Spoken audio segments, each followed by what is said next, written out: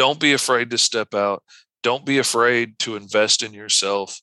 Like the $1,000 that I invested in that laptop, that was very scary because I was disabled. I'm living on disability. We are just barely getting to the end of the month with any money left in the bank. But I took tax returns and I invested in a laptop, and that was very scary. And my ex-wife was not happy about it. But I had to take a chance and invest in myself and see if I could do this now, if this would help out as much as it looks like it would help out. And now I pay all my bills drawing comic books. You just heard a portion of the fascinating story you're about to hear from my guest on today's episode of the God and Gigs Show. His name is Fish Lee, and he's a comic book illustrator, writer, author, and he is a creative who has overcome some of the greatest challenges you could possibly imagine, from dysfunction in his family to a debilitating disease that many people do not understand. Yet he has overcome it through faith in God and faith in his dream. And now you're going to find out not only how he's overcome his struggles, but now how he's launching into a whole new realm of creativity, of loving what he does for a living and being able to make his way in a very challenging industry. You're going to find so much inspiration in this episode. I cannot wait for you to hear it. But first, let me welcome our newest listeners, and then we'll get right into our conversation with our fascinating guest. Artists, musicians, and creatives of all kinds. Looking for help balancing your passion to create with your everyday life? Not sure if your faith can coexist with your profession? Welcome to a place where real artists discuss real life. You're listening to The God and Gigs Show. Visit godandgigs.com for show notes, links, and more information. Hello and welcome to the show. Thank you so much for making this podcast a part of your creative day. Whether you're listening in your car, on your run, wherever you are in the right place at the right time, especially if you are a creative who's trying desperately to connect the dots between your spiritual life and your creative life. You're trying to practically walk this out so that you can transform your life from the inside out by applying timeless spiritual principles to the temporary creative problems that you're facing. That's what the God and Gigs Show is here to help you do. We have all kinds of resources at godandgigs.com. But right now, I just want you to listen, and then make sure as you listen to subscribe and follow the show. And if you enjoy it, please leave a review to let other creators know that you found a home and a tribe of faith-focused creatives who really want to become the creatives that they were created to be in every sense of the word, in their spirit, in their families, in their creative lives. They don't want to leave anything out, and they want to be completely confident. And by talking to people like my guest today, they learn just how to do that. Now let me introduce you to our guest who, as I said in the open, is one of the most interesting, incredible stories I have ever heard from a creative. His name is Fish Lee, and he calls himself the fastest creator in indie comics. He is a writer and artist who has worked on over 30 titles in the past few years. But even that is not the most interesting part about him. He is also a person who has overcome and who is living with severe Tourette's syndrome.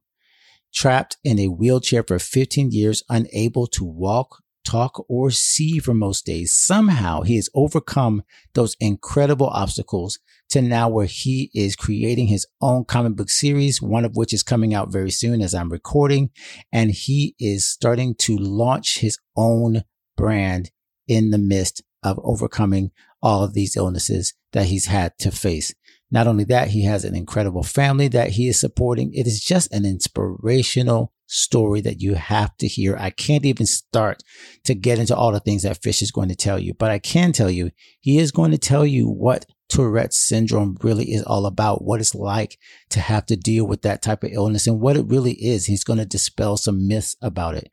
He's going to give you some tips and advice as an up and coming artist. If you are interested in the comic book genre or illustration and how to start to build your own brand. He's going to tell you about how he navigated this incredible struggle with trying to find his own place in art while also overcoming the challenges that he had in his physical life and his health. Once again, I cannot tell you enough. You're just going to have to dial in, buckle in, and listen to the incredible wisdom, how this man's faith, tenacity, and understanding of how to navigate a really, really difficult situation is going to show you how you can overcome any obstacle that you face as you pursue the creative dream for your life. So once again, I can't preface it. I cannot give you a preview. I just have to let you meet the man for yourself. Here's my conversation with Fish. Ladies and gentlemen, I am beyond honored, and it's going to be a pleasure for me and for you to meet this gentleman. He is a comic book illustrator, a creator, and he has an incredible backstory. You're going to find out that he has kind of almost a heroic story to tell you. And that's why I would like to welcome Fish Lee to the God and Gig Show. How are you, sir? Man, I am good. I'm glad to be here. I'm really excited for this conversation. Just a little bit tired because it's early in the morning, but I've been looking forward to this all week. Hey, they say the early bird. Somebody said the early bird gets the worm. I don't know why they said it, because I think birds get fed all day long. It's one of those cliches. We'll say that, but we really don't know. But no, thank you for getting up early. It is, a labor of love, really, in content and creating. And, we made this work. We connected via podcast search, and your story just popped out when we reached out and started to realize that, hey, number one, you are a creative, you are a illustrator, you do all the things, right? You have not only are you the creator, but you're also the publisher and the marketer and the videographer. You have to do. You got to wear all the hats. You got to be social media marketer. You've got to be, an entertainer. All this stuff. You no longer can just sit in your studio and be an artist and let somebody else handle all that stuff. Because if the world doesn't know about you, then your clients aren't going to know about you, and they don't hire you. So. Exactly. It's tiring, but you got to stay busy, man. You stay busy, and you are staying busy. So I want to give everybody a chance to kind of get to know you, get to know your project, what's coming out, some exciting stuff. But first, give them the 30-second elevator pitch, if you can, your origin story, right? Just give them a little bit of what you, what you do. So if you had to tell them, like, in the simplest form, what you do right now, and like what your I guess your background is. I'm an artist and creator. I'm a storyteller first. Like, that's really the gift that God gave me, was being a storyteller. And I use that as an illustrator for other people's comic books. I use it as a writer and illustrator for my own comic books. I've used it to preach and all kinds of things over the years. I've been making my living for the last several years, and through the pandemic, as an illustrator. I made my own comic book, T-Man and Hyperstrike, about 4 years ago, about a superhero team where he has Tourette syndrome and she has ADHD, to inspire kids like me growing up with Tourette syndrome to believe in themselves. And after that one was successful enough that I've been busy ever since drawing other people's comic books. And now, for the first time in several years, I'm getting to go back and do one of my own comic strips. And this one is an ongoing series, Green Zone Life in the Blocks. And I'm super excited about that. It goes to Kickstarter April 4th. And you can follow that at gomrfish.com. It'll take you right there, so you can sign up for the pre-launch page. I'm real excited about it. I'm real excited about the publisher that I've signed with. And hopefully, if things go well with Green Zone, next year, I will be doing just my own stories, which is an amazing blessing I never expected. I get to draw superheroes all day for a living. Like, that's my day job. Wow. I'm already living the dream. I play all day, every day. It's ridiculous if you see me sitting here in my chair. I'm making sound effects. I'm having such a good time. I'm blowing up planets and laser blasts, and it's so much fun. But to get to move into telling my own stories and get to weave in passion and pain and anger and frustration and an unfair system that you just can't climb out of. And I get goosebumps when I think about this world of Green Zone. I get so excited about it. Okay, so we got to grab onto that excitement, because I think I mentioned this earlier when we were talking. There is this idea that you get to play, you get to do a childlike thing, drawing. Like, I remember doodling. I have not a bit of visual acumen in my body, okay? But I remember making the little comic strips in kindergarten and public school and just, oh my gosh, doodling and your kids and the teachers, right? Unfortunately, I was a teacher as well. So I know what this is like. You get on the student, stop doodling, stop daydreaming. And then, but that's the very thing that you get to do. So tell me a little bit, was this something that came up in childhood, or was there some struggles or anything that like going through childhood that you didn't get to examine that you get to like really play in that world now? I was always the best artist in class, but like in kindergarten, that meant that I could draw the best dragster out of a triangle and two circles. So like I wasn't like Michelangelo as a kid, but one of the things that comes with Tourette syndrome and ADHD and being on the autism spectrum is you tend to hyper focus on things. And for the last 46 years, art has been one of my hyper focuses that I have focused on a lot.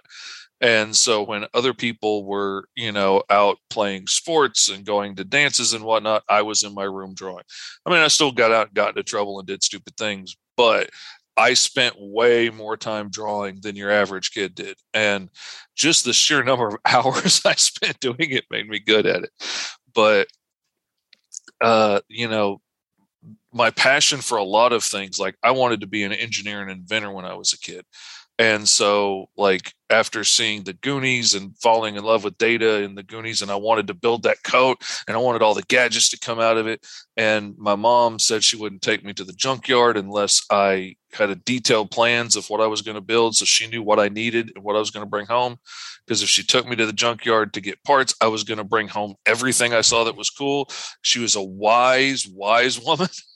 And so I started drawing out detailed plans for my coat, and then like Inspector Gadget came out, and then my coat had to get more complex, and I had to figure out how can I strap a lawnmower motor to my head so I can fly, and all these things. And then, it just kept evolving, and then it became like an Iron Man suit, and I had to figure out how to put jet turbines in my boots without them showing.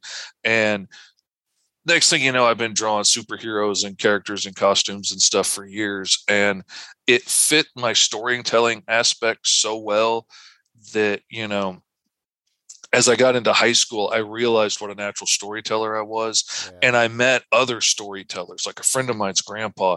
Oh, he could weave a tale just about going to the grocery store that would have you transfixed. And we would be sitting around his feet just listening to the stories about his day because he was so good at it. And I started picking apart, because some of these trips I went on and they didn't seem that exciting until you frame it the right way. Wow. And you use the right descriptive words. And, and she came upon me and you didn't know she was there. And I was startled to my core. Like you ran into somebody you didn't know. But if you tell it right, it becomes fascinating. And I started picking all this stuff apart, and my art just bled into it. And then comic books, you can do all of that. You could be a storyteller. You could be an artist. You can control everything. Like I would love to be a director. That would be a lot of fun. But you got to have people and sets and cameras and lighting and all of this stuff. I can draw comic books by myself. I don't have to have you act correctly and try 6 times to get what I'm looking for. I can just draw it. And so it just felt so natural. And, I've been working towards this forever. It took becoming crippled by Tourette syndrome, being out of work for several years, having to create my own freelance job again out of nothing when my Tourette's got a little better, to finally get to work in my dream job. Wow. But I'll take it. I'm not wasting any time now. Everybody asks me why I work so hard and why I work so fast. I got a lot of catching up to do. I don't know how much time God's got me left here. I'm going to get as many of my stories out as I can in that time. I love that. No, and I've got to go back. Excuse me. I got to ask you, because you mentioned the Tourette syndrome. You mentioned that's not something in passing. And I think of all things, I checked in, you mentioned your first comic book about somebody that was dealing with Tourette syndrome, how you became a hero of sorts, or you created a hero who knew what you went through. But first we need to know what that is. And it is unfortunately, as you probably know more than anybody else, that name strikes fear into many people. Oh yeah. Just hearing the word Tourette syndrome creates a level of anxiety and it's unknown to most people. All we hear is this thing about, oh, well, this person says this word that this sort of ticks. Right. It's a swearing disease. That's Exactly. what everybody knows or thinks it is.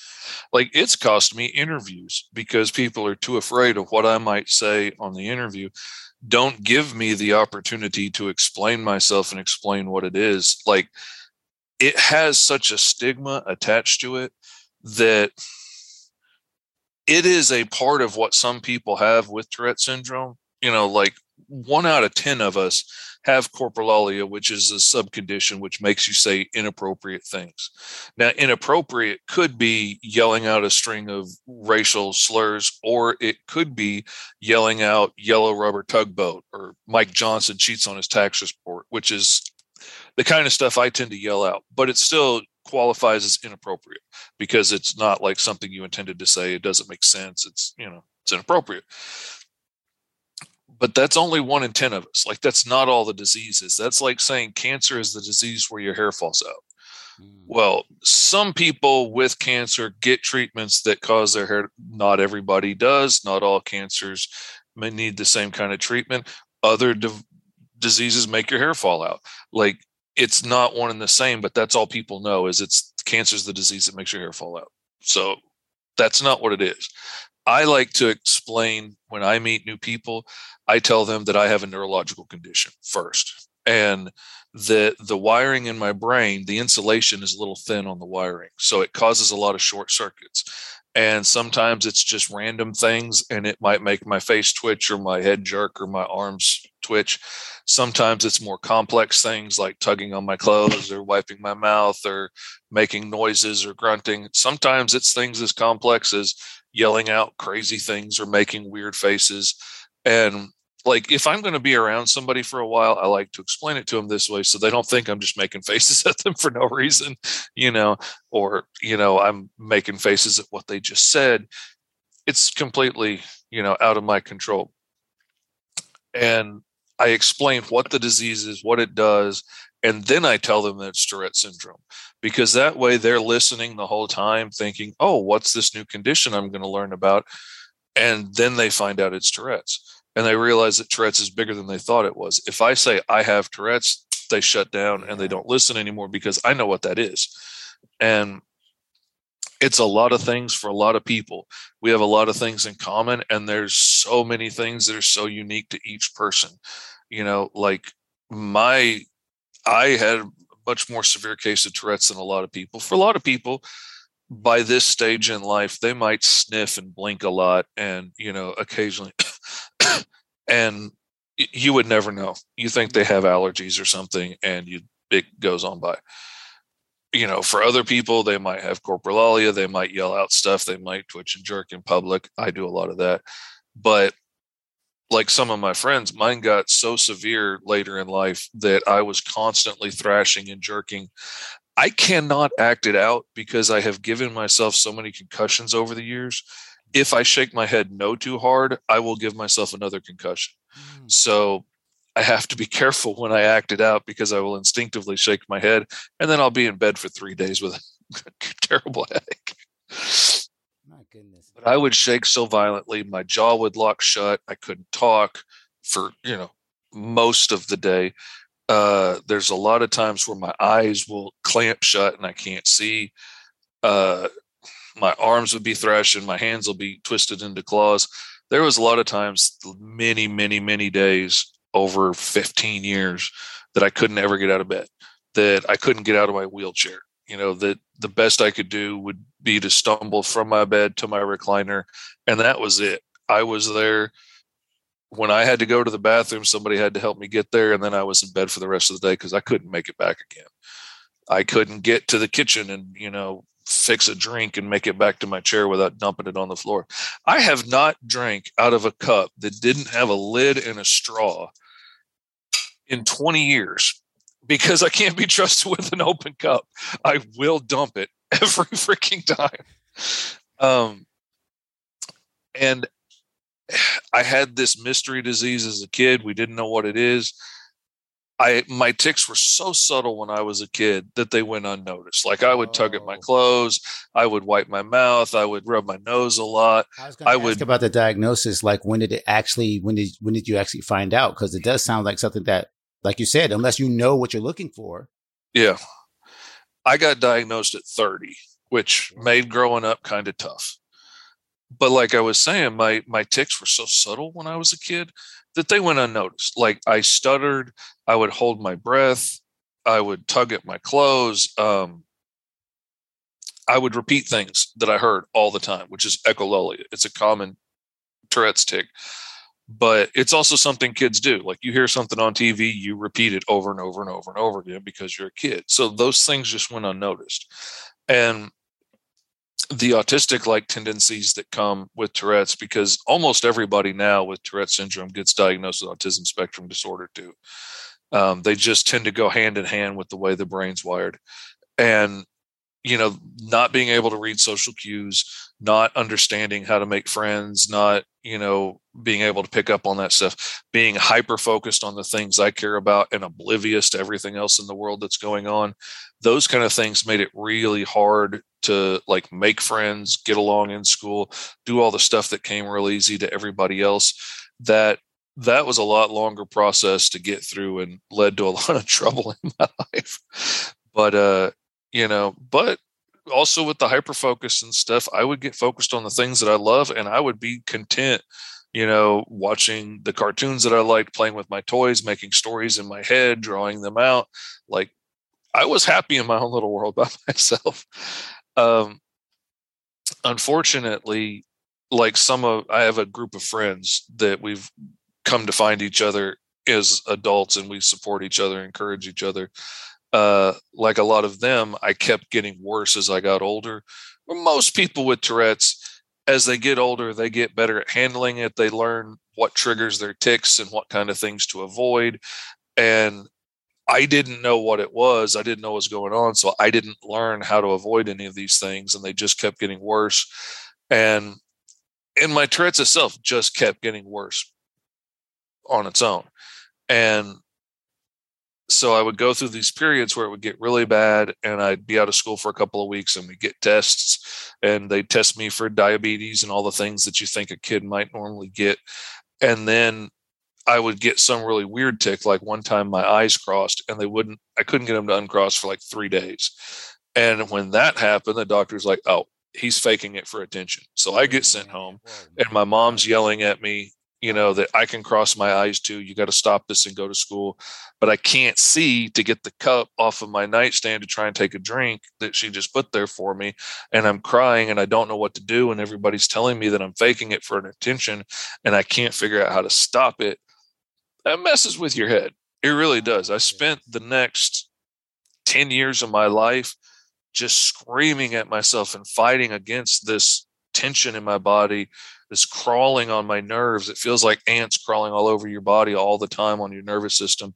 And I was constantly screaming at this, and, thinking that I was somehow subconsciously doing this for attention. And I even, like in my adult life, I was seeing the best neurologist in town. And he went through all the tests, all the genetic tests for, and MRIs and looked for MS and Huntington's disease and all these other things. And he went through Tourette's, but all he knew about Tourette's was a paragraph he read in med school. Right. And since I didn't bark like a dog or swear, couldn't be Tourette's, and just went on. And eventually he diagnosed me as faking it for attention, and which led to a lot of strife and struggle between me and my ex-wife at the time. Because at this point, I can't get around without crutches or a wheelchair. She's having to push me around. I can't work anymore. There's a lot of times that I can't feed myself. I can't get dressed by myself. She's getting mad. The doctor's telling us that I'm faking it for attention. And then the local weatherman comes out and does a special about having Tourette syndrome. And everybody from church calls me and says, hey, this guy on TV looks just like you. You've got Tourette's. I was like, oh, I don't cuss. That's not it. You don't have to cuss. Check it out. And sure enough, he had a specialist on there that not only looked exactly like me. I mean, it was a big, heavy guy in a chair with a beard, and he was thrashing around talking about what Tourette syndrome is. I go to a new doctor, got diagnosed like that. Life changes. Now I know what it is. I start meeting other people. I start to learn how to live with it. I start trying new meds. After a while, life gets a little bit better. And now I'm back to where I can work again. I mean, I can't stand up for an hour. I can't talk on the phone every single day. I can't walk, 2 miles, but I can sit in my recliner and work. I've learned to build a business around what I can do and work around my limitations. And I stay busy all day drawing superheroes, which is awesome. Oh gosh. Okay. So there's so much to unpack and unravel. Again, heroic because you have the struggle of where you don't know why you are the way you are, right? The identity crisis has to be where you just said it. You're yelling at yourself. People are telling you you're faking it, which is again, just infuriating, but we'll step back from that. And then the second half that I really want to just remind people of is that you mentioned, with like other neurological diseases, like Alzheimer's, like Lou Gehrig's, these are progressive. They don't look the same as they look at the end. And for you to go through almost your entire adult life, not knowing this until somebody correctly identified it. So I want to just, again, for people who are listening to you, who may have seen this in a child, in a young adult, just give them just a quick couple of pointers of what resources they can look for just to help them avoid what you went through. The things that have been the biggest help for me, I mean, I have been on nearly every medication for Tourette's now at this point, and a lot of them I was on until we got the doses so high you can't go any further, and they quit working, and then I had to go to another med and try over. I ended up finding a balance of medication that works really well to help me. I've learned some techniques to help work with it, but the biggest things was making sure that I get enough sleep, eating every day, eating regularly. Like I set myself alarms to remind me to eat lunch and stuff during the day because I'll get so focused on what I'm doing that I'll forget. Getting exercise as much as I can and keeping my body in good shape. Managing stress and anxiety. Like the more stress and anxiety and frustration and stuff that I'm having to deal with, it aggravates my Tourette's, but stress and anxiety will aggravate a whole lot of conditions. So the more I can deal with that, the more I can self-care and soothe myself and not let my anxiety try and run out of control because I'm starting to tick in public and now I'm nervous because people are going to stare at me and I'm afraid of what they're thinking. And you let that start to spiral, it gets really bad. Just learning to, I tick. I'm okay. Smile and wave. That's my motto. Like, if I yell out something stupid in the middle of a store, I smile and wave. Everybody knows I'm okay. They don't have to call an ambulance. I'm not a threat. I'm not, going to come hurt them. If anybody's looking long enough, I'll tell them that it's Tourette syndrome and just go back about my business and everybody can calm down and they know I'm okay. They're okay. And it eases the situation. And a dear friend of mine is a little bit older than me and has been living with severe Tourette's for a lot longer than I have. He helped me learn to surf the waves instead of like standing in the ocean trying to fight against them. Because, if you just stand there in the ocean trying to fight against it, the waves are going to knock you down and they're going to sweep you away. But if you learn to surf the waves, then life is a whole lot easier. And, sometimes I walk really crooked, but I'm not trying to fight against it because if I fight against it, I'm not going to be able to walk by the end of the day. And the more I fight against the Tourette's, the more it builds and the worse it gets. If I'm afraid of letting out this one tick while we're in the restaurant, then it starts to build up. And next thing you know, I can't talk and then I can't see. And then I need people to help me get out of the chair. And I have to hold on to my wife to lead me out of the restaurant because I can't see where I'm going. And, it just builds and builds and builds the more I try and fight it. If I let that one tick out, that might be the only tick I have for the rest of dinner. Or I might blink a little, or I might shake my head a couple of times. Like it doesn't have to build up to that crescendo if I can just relax and let it go and work with it. And that has made my life so much easier. That's such a And great advice for anything regarding, you mentioned this is not just for people with Tourette's. This is any kind of like, I could think about the Bible talks about this, and I know we're jumping quickly to this idea, but take every thought captive, right? It's knowing your thoughts, not necessarily, like you said, fighting against it, but just being aware and knowing that, like you said, if you go down that path and fight it and struggle with it, you're basically giving it your entire being at that moment. And you're more than that. You're more than the tics. You're more than what people perceive as being this major struggle for you. And you found a way to, like, I love the analogy, surf the waves. I'm using that for more than just, for anything I could think of where it's a struggle, where I have to come in and say, hey, I can either like struggle with this, or I can just let it ride and move on to the next thing. Mm-hmm. And that's one thing that I am grateful about not getting diagnosed until I was an adult, is by the time I got diagnosed with Tourette syndrome, I knew how awesome I was. I knew how talented I was. I knew how smart I was.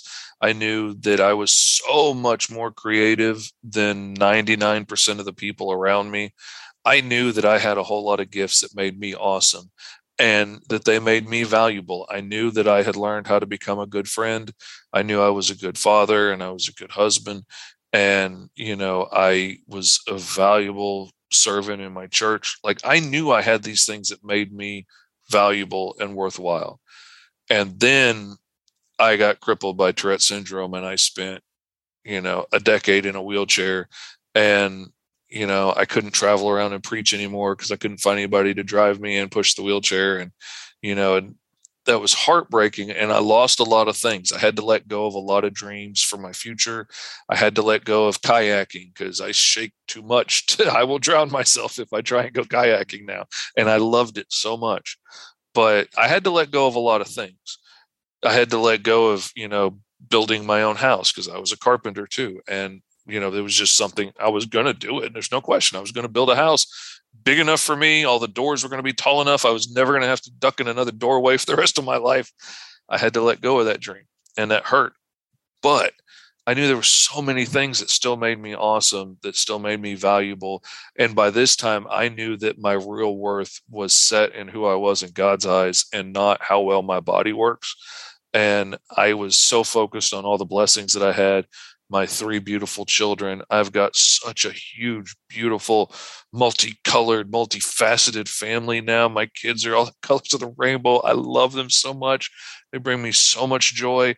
God has blessed me so much that, okay, my body doesn't work right sometimes. I'm in a lot of pain just about every day, but that is nothing compared to the blessings that have been showered on me. And I focus on those things and not how well my body works. And you can't help but have a heart of praise in that situation. My goodness. Well, you just opened up the door, sir. We try not to go, we lead with God in gigs, but it just comes out automatically. We don't actually impress people. Oh, well, this is going to be about faith. Yet you brought it up, and you mentioned a couple of times preaching. You mentioned church. So what area or what role did faith play in your, overcoming these struggles? And how much, I guess, does it now still play? Man, I mean, not to be dark, not to, I would not have made it if it wasn't for my faith in God. If it wasn't for like the huge change he had made in my life and in my heart. Like, I used to be a bad guy. And I told you earlier that I didn't understand social interactions. I could not figure out how the jocks or the preps or any of these people got along. But when we got closer to high school and I found the hoodlums, their social structure is real easy to figure out. Scariest guy wins. And I was already bigger than everybody else. So you hurt a couple of people and all of a sudden you're in charge. And I became the king of the thugs in high school. And I'm a creative guy, so I figured out ways to make myself even scarier. I'm already bigger than everybody else. You put on the black trench coat and put on these black shades and never take them off for any reason. I grew my fingernails out long and cut them to points and painted them black, anything to make myself look terrifying and scare people. Even the brand of cigarettes that I smoked, like I smoked non-filter cigarettes just because it freaked out all the other thugs that, were smoking Marlboros.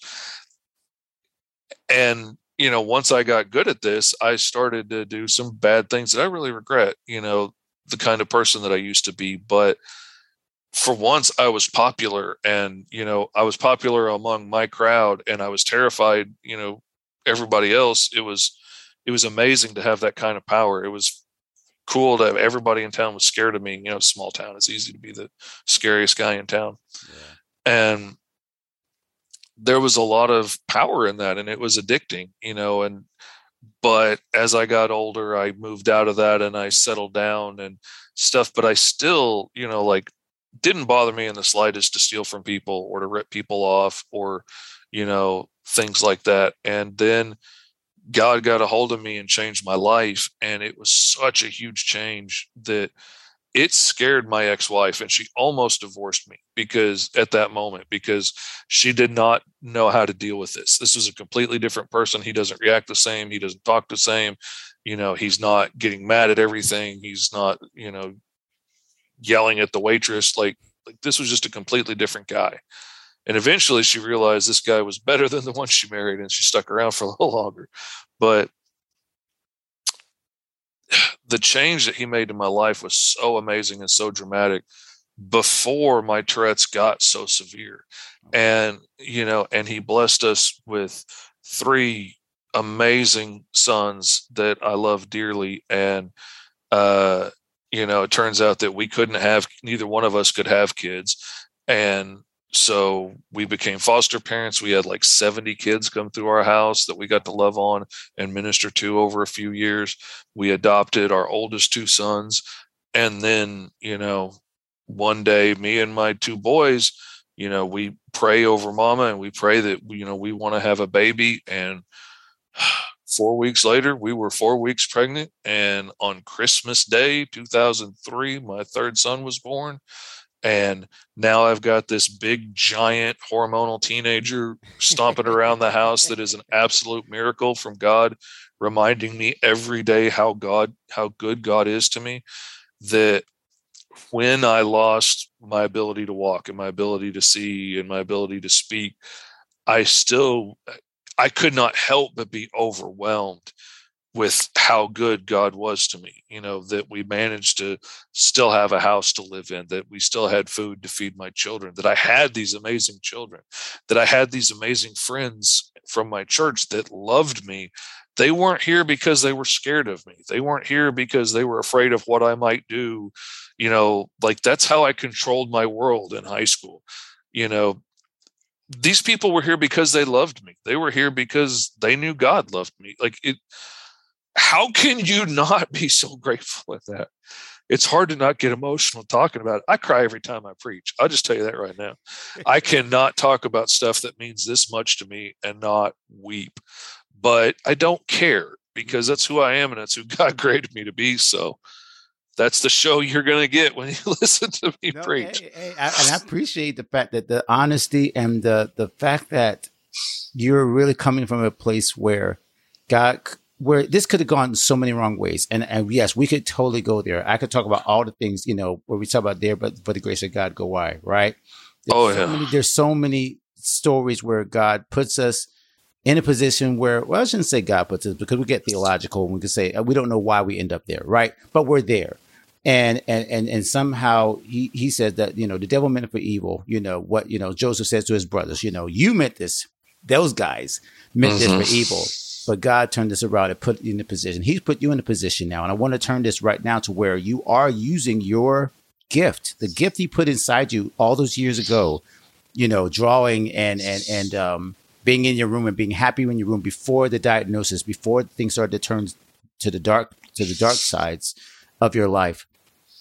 It seems like art and the comic books, the telling of the story, was in a way a retelling of your own story and a way of redeeming what the devil meant for evil.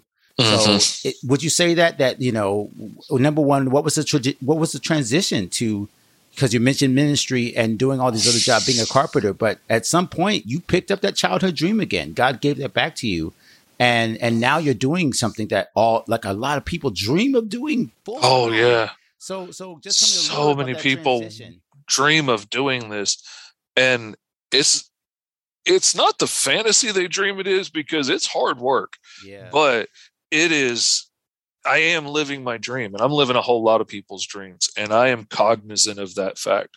Like, I spend most of my time on TikTok just trying to give tips to other artists up and coming, to try and help them get to where I'm at and avoid pitfalls that I've made, that I see other artists make. Give them every tip and a bit of advice I can, because there is lots of work out here.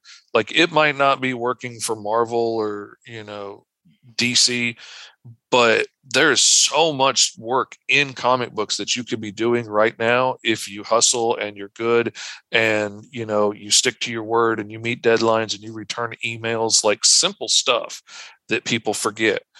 But I get off track because I'm so excited about lifting people up and helping them learn to get where I'm at, because I do get to live my dream job. I have always worked in some kind of creative job since I was making money in high school with my art, like drawing portraits and doing like logos for local companies and stuff in the small town that we grew up in. So I've always worked in creative jobs. I've worked in printing and screen printing and T-shirts and signs, and used to do lettering on vehicles and stuff. I've done a few custom paint jobs. I sculpted and painted like 46 giant fiberglass polar bears for the Dixie Cafe restaurants that got installed when they turned their bars into soda fountains. I've done all kinds of weird stuff. I've carved like giant chili dogs for restaurants. I have sculpted people's dogs for Christmas presents. I've done lots and lots of caricatures over the year. That's an easy money maker anywhere you go. But I wasn't doing the real storytelling that I loved. Like, drawing T-shirts and stuff is fun because you're always doing something different every day. And I thought signs was going to be a sellout job just to fill the day.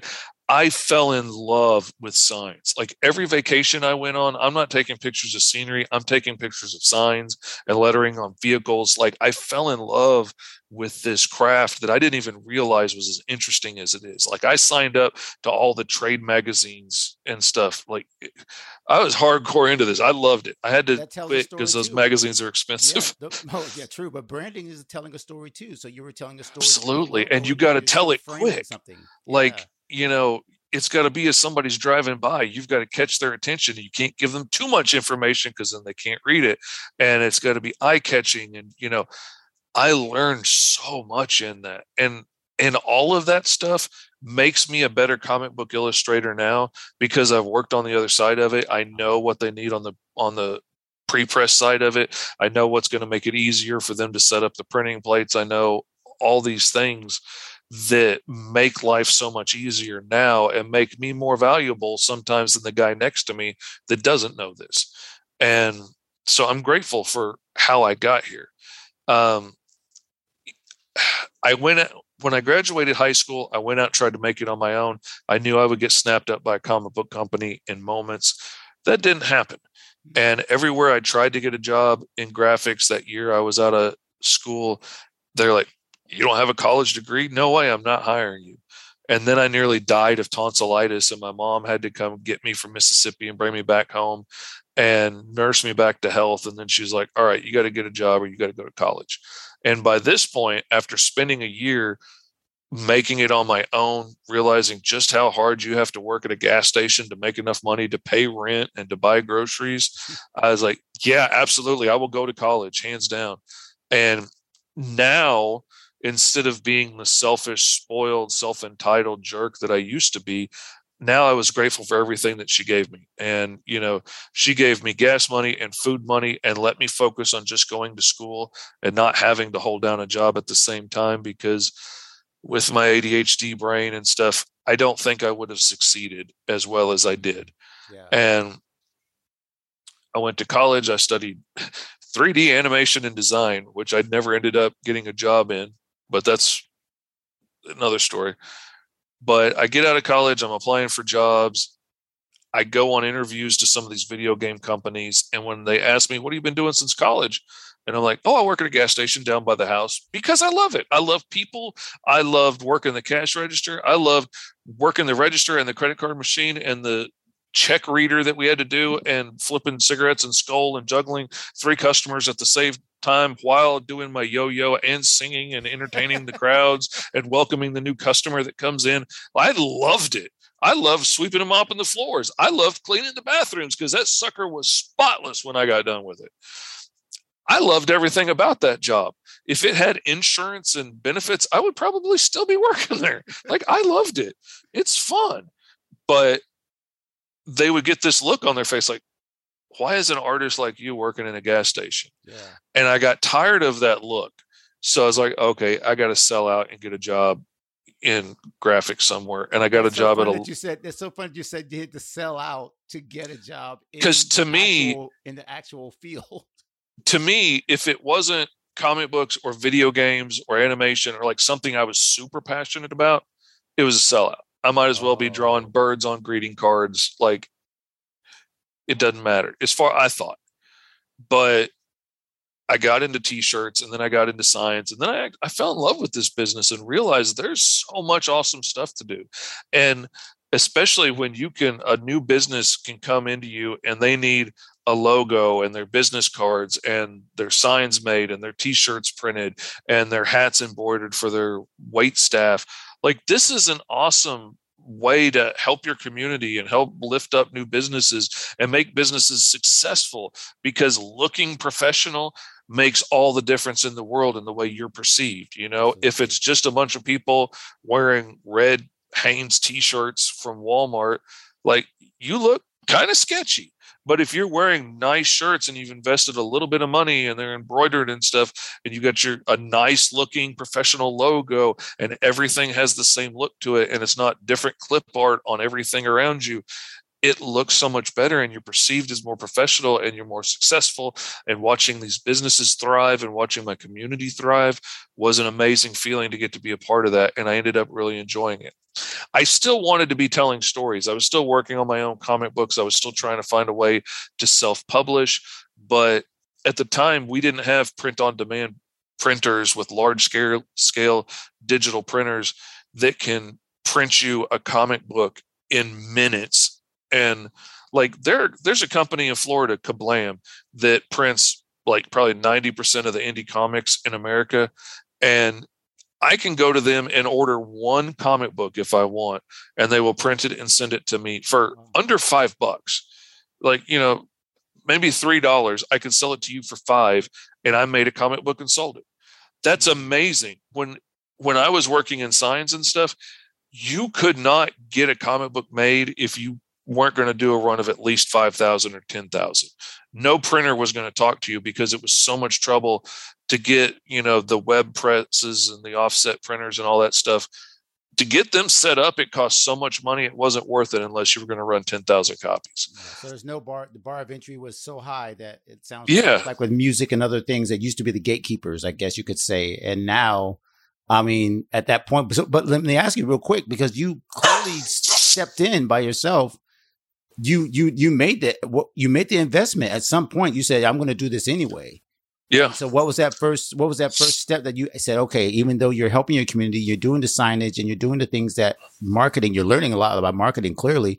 But at some point you did say, hey, I'm going to put this first comic book out. So what was that, and how did that, you know, elevate your steps into your current situation?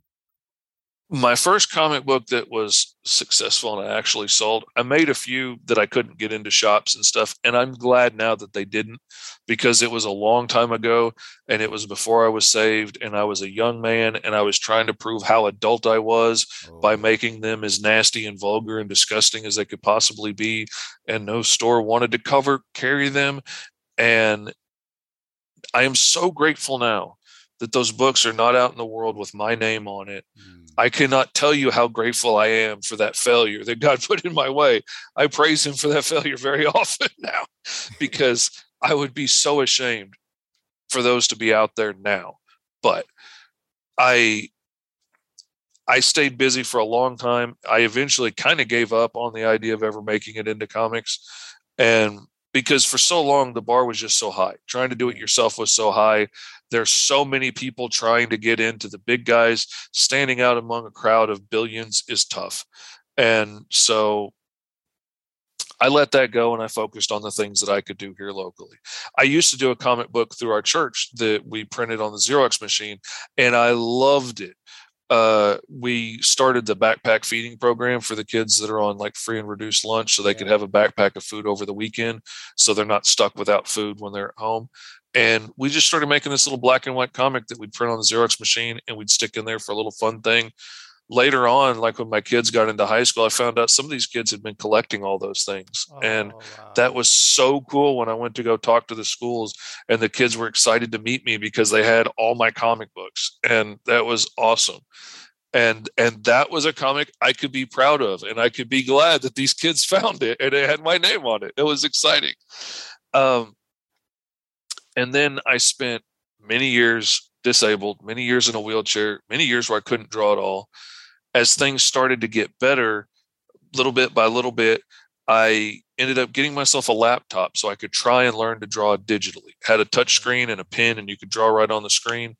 And it took a lot of work, but I learned how to draw digitally, and the tools, you can set the stability and stuff to kind of smooth out the trimmer in my hand when it was real shaky. There was one drawing program had a lasso that gave you this long leash on your drawing tool. So I had to make big movements over here to make the little movements on this end. And that was great for me when my hand's shaking like this. It let me make much more intentional curves. Oh, I love that tool. So I learned to use digital tools to help fix my problems. Like, I'm still a little too shaky to go back to using a brush and ink to ink pages by hand. I will smear it. My hand will jerk and twitch into the ink that's wet and stuff. It doesn't work real well for me anymore. But digitally, if my hand goes like that, I can just click undo and fix it. And that's nice. Yeah. The tools helped me work a little faster. I got to the point where I was like, I think I could start trying to do some work again. And I decided to challenge myself. And so for Tourette Syndrome Awareness Month, 1 month, I decided to challenge myself every day for 30 days. I was going to try and draw something. It ended up becoming a strip of like single panel cartoons, Tourette's life, about my life with Tourette syndrome and all the funny things that I did and the weird things that I'd yell out. And, like one time my ex-wife was talking about, what do you think about trying to get plane tickets and fly to my sister's house? I immediately yelled out, "There's a bomb in my undercarriage." And like that ended up in a cartoon because like I ain't making it through TSA with that. And so I did this cartoon strip for a while about my life with Tourette's, and it got a lot of attention and encouraged people. And then some events happened. I was on a TV show about them trying to help people with neurological differences find work. And through that, I got a free table at my local Comic Con because I had helped out at the library for something. Wow. And okay, I've got a free table at the Comic Con. I've got nothing to sell. Like nobody here is going to really be interested in like printouts of my cartoons about Tourette's life. So that gave me the impetus I needed. I'd been working on this T-Man and Hyperstrike idea for a while, just as an idea.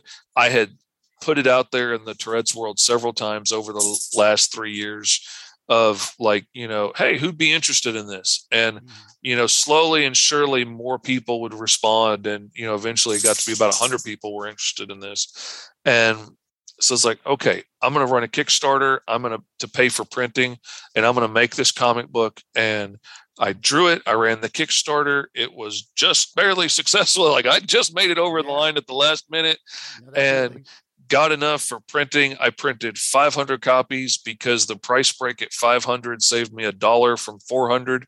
And I wanted to have a stack of them after I gave out the like 95 to my backers. I wanted to have a stack left to sell. I sold like 400 of them that first year without even trying. Wow. Like just people kept hearing about it and seeing other people post about getting it and making orders.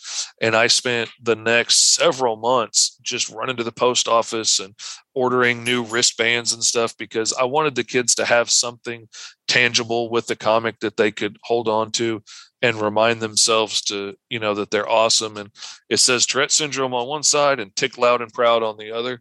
Wow. And Wow. That's like his battle cry, because he's the living embodiment of Tourette syndrome. Everybody in the world, he's connected to them through the T-force that, we get our Tourette's from. And so he has all of our combined motor and vocal tics, so he can scream with a billion words at the same time and knock down monsters, and he can shake with the violent motor tics of a million people and break through vault walls, in the bank. But he also has all of our combined intelligence and creativity and speed and strength and all the things that we're good at. He has all of that combined too. And he uses the intelligence and the creativity and all these things to help save the day. And, and in this book, this little girl gets her Tourette syndrome taken away from her by this bad guy to power his monsters. And at first she thinks it's okay and it's great. She's not ticking anymore, but she's also not the smartest kid in math class anymore. She's not the most creative kid. She's not the friend that her friends miss. She's not the bubbly, lively person that she used to be. And eventually she has to take this back and become her own superhero and own it. And the response I got from kids, I designed this to encourage kids with Tourette's. I designed this to make them proud of themselves and stand tall when people pick on them. The response I got from kids made me weep. I got so many letters from kids all over the world, and videos of them jumping on the couch yelling and screaming because they saw one of their tics in what he screamed out at this monster, and and that she's getting to help him, she's part of it, saving the day. Oh man, I did not expect that. That was so humbling. That's one of the things I'm looking forward to now that I've signed with my new publisher, Freestyle Comics. And it's a small indie publisher. Like, this is not one of the big guys, but I wanted to get with somebody that was closer to where I'm at, that could help me get to where they're at on the ladder. Yeah. And somebody that we can help build something together rather than just a giant company that I work for. And when Green Zone launches April 4th, if it's successful enough, by the end of the year, I'm moving over to just doing my own comics. And I'll be doing Green Zone regularly. I'll be doing 5 Star, which is also published through Freestyle that my friend Tony Clapper writes. And I'm hoping to get some more issues of T-Man out once I have a little bit more free time to be able to breathe and do my own stuff, because there's so many stories there I want to tell too. But just incredible, Fish. I'm telling you, like, there's so many things we could get into with just that story of how you've taken something that was, again, affected you, that tried to take away your joy and your life, and yet now you're giving life to other children, to other people who then can see. And the example of you combining all these giftings, what we would call disabilities, right? And, and showing how, you're a superhero, that T-Man, but, and really, we could just go all the way to the analogy, how God allows us to pull our resources together, what we call weaknesses. When he is weak, when we are weak, he is strong, right? So it's such an incredible picture. I have to quickly ask you though, because you just mentioned how you took that leap of faith. You went ahead and made the first 500. You said, this is needed in the world. I've got to make it. I'm not going to wait for the next guy. I'm not going to wait for the next publisher. I'm going to make this. What advice would you give to one other aspiring artist or comic book writer or illustrator who is stuck at that one moment? They're like, no, there's too many people. There's Marvel. There's, all these Spider-Man and it's too big now. Comic-Con is 100,000 people, and they think that there's no way in because now the barrier of entry for them is there's too many people doing this. So what advice would you give to anybody in our audience who wants to at least get started? It is tough. I know it's tough. I mean, it's amazing to me that we live in a time that we can collaborate with people all over the world easily in a moment's notice through the internet. We have never before been able to print comic books and stuff so easily at such great prices, if it wasn't for the pandemic and paper and ink shortages, there would be a lot more comics out right now than there are. Like it's a little bit of a struggle because of the pandemic slowed down productions, but still you can make your own comic and get it out there for very little money. Like what used to have to be a $20,000 or $50,000 investment to get it done, now you can do for like $2,000, if you have to hire out artists and stuff to do it, run a Kickstarter to pay for that money and, print your comics. It is so easy now. There are a sea of people doing it, and there's a sea of people making trash. I mean, there's a sea of people that are just like, oh, I made something. It's not that good, but they made something. Yeah. But you can do it. And there's so many ways to do it now. There are webtoons and stuff that you can do and actually make a profit on, and you don't have to invest in the printing and stuff. Like if you do a good enough book and it's interesting enough and you have a new idea, you will get viewers and you can make a profit on that. And that's awesome. I could very easily turn the illustrations I'm doing into very simple animations and make it a YouTube channel if I wanted to, and do animations and get my stories out there. The only thing that stops me there is I would have to find voice actors and stuff to help me out. But there's so many people that want to get a shot voice acting that would love to help do that. I literally have that you can do it in my community right now that literally said that there's like, we want to get into voice acting. He has a great baritone. And right there, you just said it. Like, if you look for it, if you actually step forward and say, the whole Field of Dreams things, if you build it, they will come, right? Mm-hmm. But it's really more stepping out in faith and saying, hey, if this is something that God put in your heart, like he put it in your heart, he will also provide the resources and the people and the provision to get it done. But if you don't step forward, like that's why I want to hammer this home, because you took what was seemingly an impossible situation, God turned it around for good, and then you actually took what was in your hand and used it, even though it was a struggle. And I just want to make sure that nobody that's listening to this, whether it's music, art, film, poetry, author, whatever it is, like I'm hoping they hear your example and say, okay, if he did it, I've got to start. There's no excuse. If Fish did what he did, with all the obstacles that came your way, there's no excuse for any creative to go and pursue their dream. That's what I'm saying. Don't be afraid to step out. Don't be afraid to invest in yourself. Like the $1,000 that I invested in that laptop, that was very scary because I was disabled. I'm living on disability. We are just barely getting to the end of the month with any money left in the bank. But I took tax returns and I invested in a laptop, and that was very scary. And my ex-wife was not happy about it. Okay. But I had to take a chance and invest in myself and see if I could do this now, if this would help out as much as it looks like it would help out.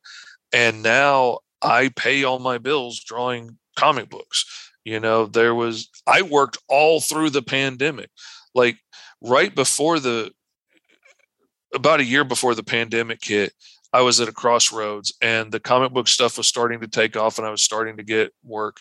But the church that I had helped plant closed. And now I was like, do I start looking for a new church, or is this the time? Because I knew this is the time I need to start making money. I need to find a job. And I was like, or is this the time I look for a church of my own to pastor now? And God was very clear, like, no, you need to work on the comics. And I was like, this doesn't make sense to me, because I feel like I'm being disobedient by not standing at the pulpit every Sunday and preaching the love of Christ. He's like, no, trust me, you need to be working on comic books. And I was like, I'm anything but disobedient, so I'll do it. I don't understand why, but I'll do it. I did not realize that my ex-wife was about to run off and abandon us. I did not realize that the sheriff's department was on its way to seize the house because she hadn't paid the rent in months. I did not realize these things. And suddenly I needed to be able to pay my bills. And the clients that I worked with every day came around me like a hedge of protection, and they're out looking for new jobs for me every day. When they know I have a free second, they're like, hey, I know you've been wanting something from Fishing. He's got like 10 minutes. Why don't you go over and hit him up right now? Wow. And I had nothing but work. I managed to pay off all the back loan on the house. I kept my kids fed. I kept a roof over our heads. And then the pandemic hits and all the small churches around here closed. A whole lot of my pastor friends were out of a job, and a lot of them didn't open back up around here because it was too big of a hit for too long. Yeah. And I worked steadily. Drawing muscle men in their underwear beating each other up seems like the epitome of non-essential, but entertainment was very essential when everybody's stuck at home. Absolutely. And all these creatives that are wanting to build these worlds, now all of a sudden they're stuck at home with nothing to do but write their stories. And every time a stimulus check comes in, the commissions come flooding in. And I was like, you're supposed to pay your bills with that, but I will gladly pay my bills with it. And I worked all through the thing. I was so busy all through the pandemic when everybody else was hurting. And I am humble and grateful and amazed that Christ loved me and protected me and provided for me in that way. And I just can't help but be filled with praise for how good he's been to me. I ended up meeting my new wife and falling in love during the pandemic. We got married, and I am so blessed now, and I could not be happier. My job is successful, and now I'm getting to move from doing other people's comic books every day to doing my own stories every day. And maybe it fails. Maybe I take this step out on my own and try and do this, and maybe I get 2 issues and people quit buying it, and I have to go back to drawing other people's comic books all day. That's a really great second prize. Like, that's not a failure. So either way, I'm good. But I cannot help but be excited about Green Zone, because when people see this world, everybody that has seen it, everybody that has read it has fallen in love with it. My editor's husband just sent me a list of story ideas yesterday that, he just could not help but be excited about it and, start throwing stuff out there. And that makes me excited, because I know when people see this book and they read it, they're just going to be ecstatic. And anybody that wants to read it can go to mrfishcomics.com. You can read the 6-page preview, see if you want to check it out.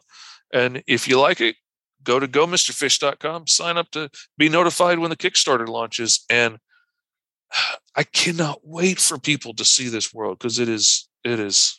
Oh man, it's awesome. I can absolutely co-sign on all that, because number one, your enthusiasm for telling stories comes out in your illustrations, in the story that you describe, the whole world.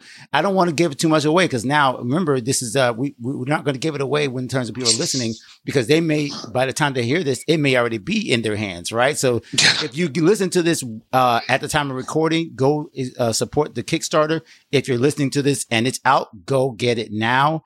But I cannot look. This has been one of the most fascinating, most moving interviews I've ever done. I thank you. No, I'm not saying that to blow smoke. Trust me. Hey, I appreciate it. There's so much freedom that was shared here. So much information, things that people, and the Bible says, the truth shall make you free. Not shall set you free, it shall make you free when you accept it. So there's been truth about how we see people, how we can destigmatize people, how we can see their disabilities as strengths. Sir, you are a blessing to the creative world and to the kingdom. So I thank you so much. Tell them one more time real quick. They can go to, what was the website? My website is mrfishcomics.com, and you can see some preview information, some bios of some of the characters there, a little bit of a download of the story. It's basically a world where anybody could be born a genome with superpowers. And if you are, you're looked at as a walking weapon. You're a monster, a supervillain waiting to happen. So they get shoved into green zones in the, inner city, and they're forced to live in the blocks, which are these giant overbuilt ghettos, so that you can't blast through them with your laser vision or whatever. And you're basically forced into these slums, and your only way out is 5 years of servitude. You have to prove that you're not a threat to humanity by risking your life for 5 years, as like either in the military, the fire department, the police. And this follows a group of new recruits to the police force on their first shift. and you see a variety of characters.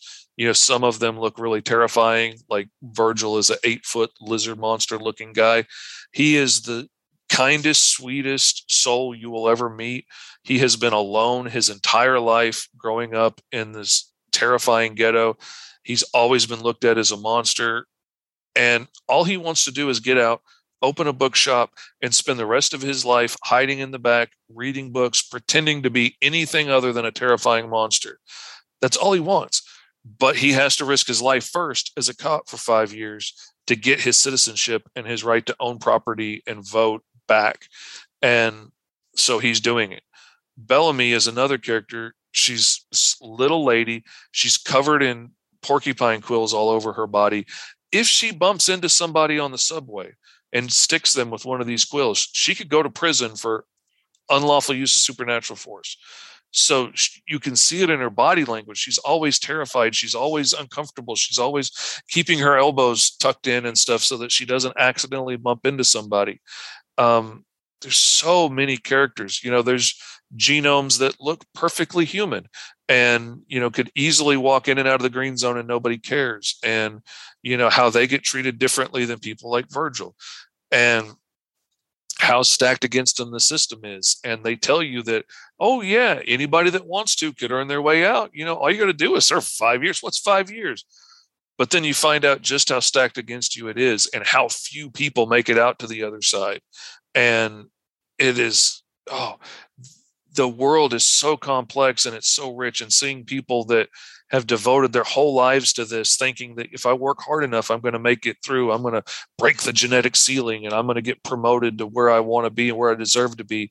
But you're never going to get there because the people above you still look at you as a thing and not a human being. And no matter how hard you work, no matter how good a job you do, no matter how much you sacrificed. And I just love this world. And I commissioned one of my friends to do a pinup for it. And, because the Kickstarter, and you need all kinds of cool stuff to give people.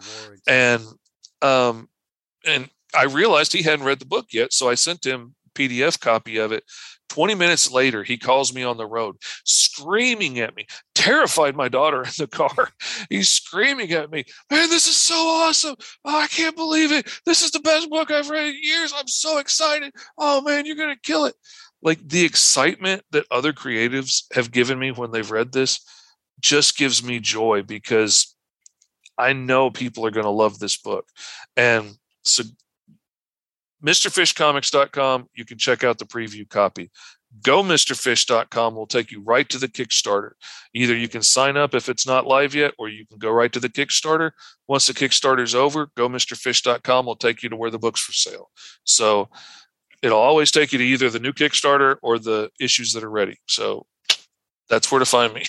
Perfect. Oh gosh. Again, I cannot wait. I cannot wait for people to hear this, to see this, and to understand again the depth. Now that they know the backstory, right? We talked about the superhero story, right? Your origin story. And now that they really, what endears me to all these comic book characters nowadays, of course, the billion-dollar industry that Marvel and so forth. But what really endears us is the fact that it really comes back that this could be you.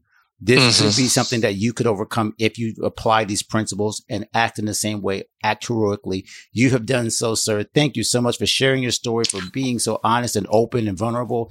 And I cannot wait to see what's next for you guys. Got amazing things, obviously, on the horizon. So God bless you. Thank you so much for being a part of this show, sir. Thank you, man. I really appreciate it.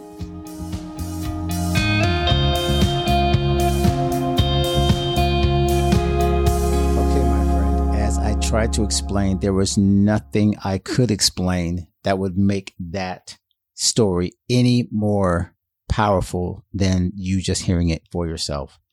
You've heard how a man with faith in God and with the understanding that there was more to reach for is now living out his dream, and now is producing something that he is so excited about. And again, I am excited when I hear all of the different themes that he's putting into this creative project of his new comic book series, Green Zone.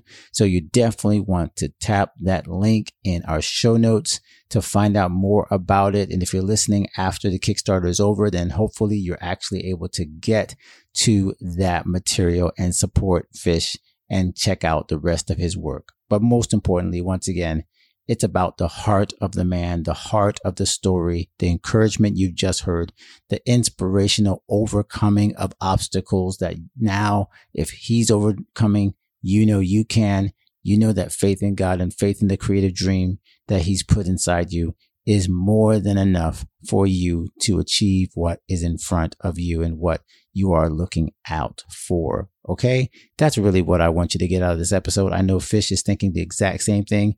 If you are interested in the comic book or the illustration world, absolutely, once again, reach out to him. But this is about any creative who wants to build that creative life that you are dreaming of.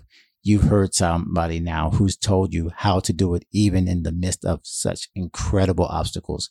So make sure that if you want more inspiration like this, to follow the show, to subscribe, to make sure to check out all the other things we have available for you at godandgigs.com, including free resources which help you to become a full-time creative, is one that I always recommend. All you have to do is go to godandgigs.com/questions, and you will learn how to become a full-time creative by answering some of the questions that might be coming up in your mind right now, just like the questions that Fish had.